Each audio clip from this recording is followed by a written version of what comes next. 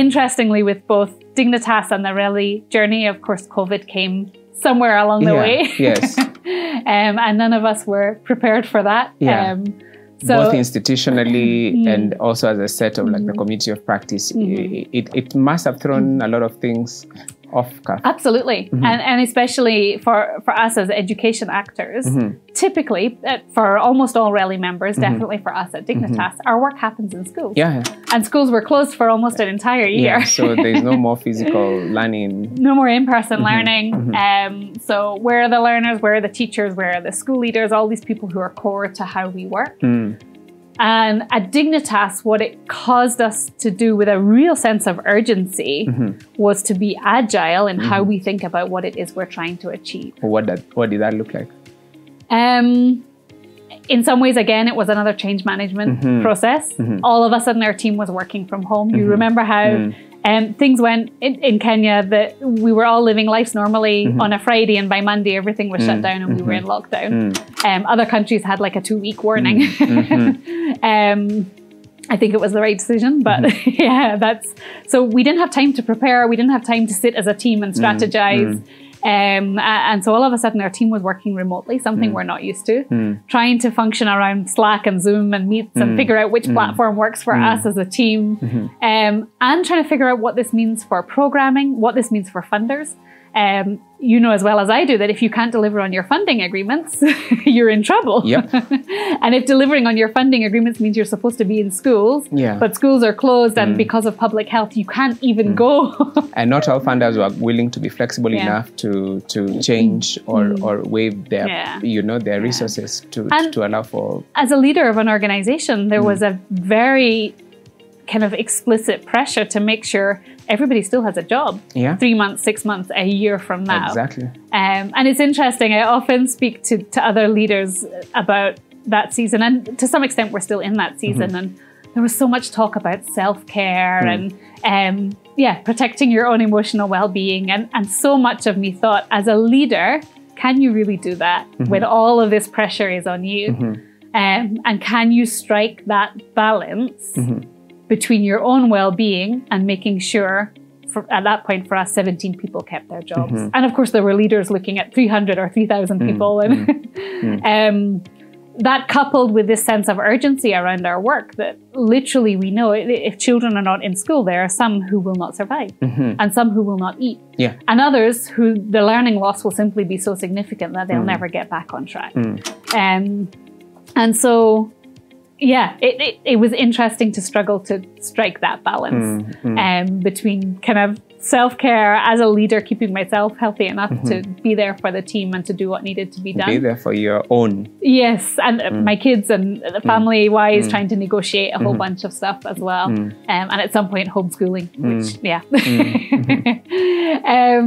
So yeah, huge amount of pressure, I think, on leaders through that kind of season and that shock to the system.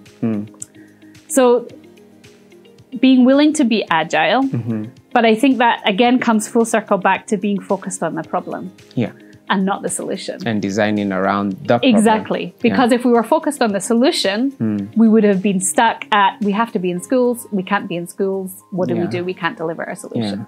But we were focused on our problem, which is that children don't always have the opportunity they deserve to thrive and succeed. That problem still exists and in fact was deepened and exacerbated in so many ways. It got amplified a lot through COVID. Exactly. So the question then became, what do we know about our solution, about the schools that we partner with? What do we know about our communities that allows us to still address that problem, even with all of these restrictions?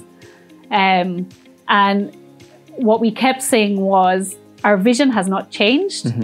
How we deliver on our solution is what needs to adjust. Evolve, and so our team worked extremely hard. We pretty much redesigned almost all of our work to be able to deliver it either online or remotely, recognizing the digital challenges of many of the communities we work in. Technology. Access to technology, digital literacy, but the biggest one that we weren't prepared for, digital confidence. The confidence of teachers, of parents, of school leaders to embrace this new world of technology, to figure out how to do more with their phone than just make calls. That in itself was a huge piece. And what's a barrier to that confidence? So we saw it in two ways. We saw it with teachers and school leaders, and partly it's just experience and exposure, what they're empowered to do, who they see around them, how that's modeled. And we saw a big difference between the way our urban school partners engaged and rural school partners, because the urban communities were just much more exposed to what was possible. So building that confidence was a big piece. Again, if we found a school where there was one or two teachers who were very kind of savvy with technology, they could lead the others and build their confidence. With parents, we found, because of course now we had to work very closely with parents because children were at home, we found that one of the biggest barriers to their confidence was their own education. One, either their own level of education. So knowing themselves, maybe they didn't finish primary or didn't finish secondary.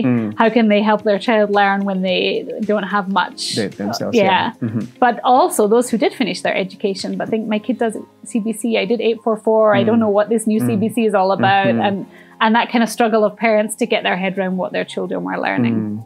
And I remember one of the most striking conversations we had was actually with a professor who I think now is at Egerton University, but he was telling us how his mother could not read or write a single word. But she's the one who enabled him to succeed in his education by sitting with him as he did homework, telling him stories that helped him to learn. She developed a way of communicating with the teachers at school, a color-coded communication system, that if they put a green mark next to something in the book, then she should talk to her child about that, help him explain it further. Now, she had no idea what he was talking about, but just that role of the parent, of the caregiver, to sit with the child and be invested in their learning. It's actually, evidence shows the engagement of a learner is the biggest determinant of a child's success outside of school. So building that confidence that as parents, you don't need to have all the answers, but you can still support your child's learning. So confidence, as I say, played out both for teachers and school leaders and for parents and how they come together to support children during that season. Fantastic. And you've been able to wave it through up until here we are now. And so when you project into the future, what do you see for Deborah?